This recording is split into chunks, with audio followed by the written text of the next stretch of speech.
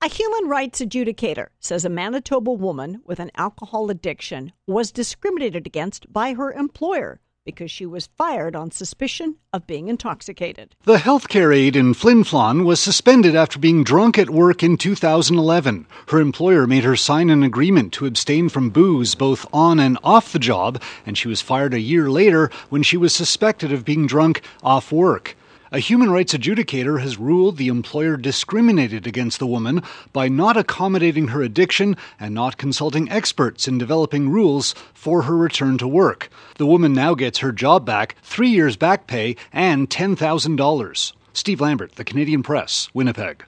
A National Kids Help Phone survey finds nearly 50% of teenagers are feeling stressed. Bullying, relationships, body image, and school grades all contribute to their anxiety.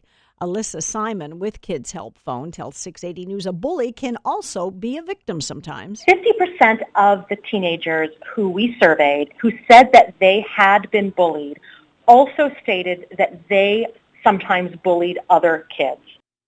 And the aim of the survey is to better understand teens across the country and to share that learning with parents, educators, and other youth organizations.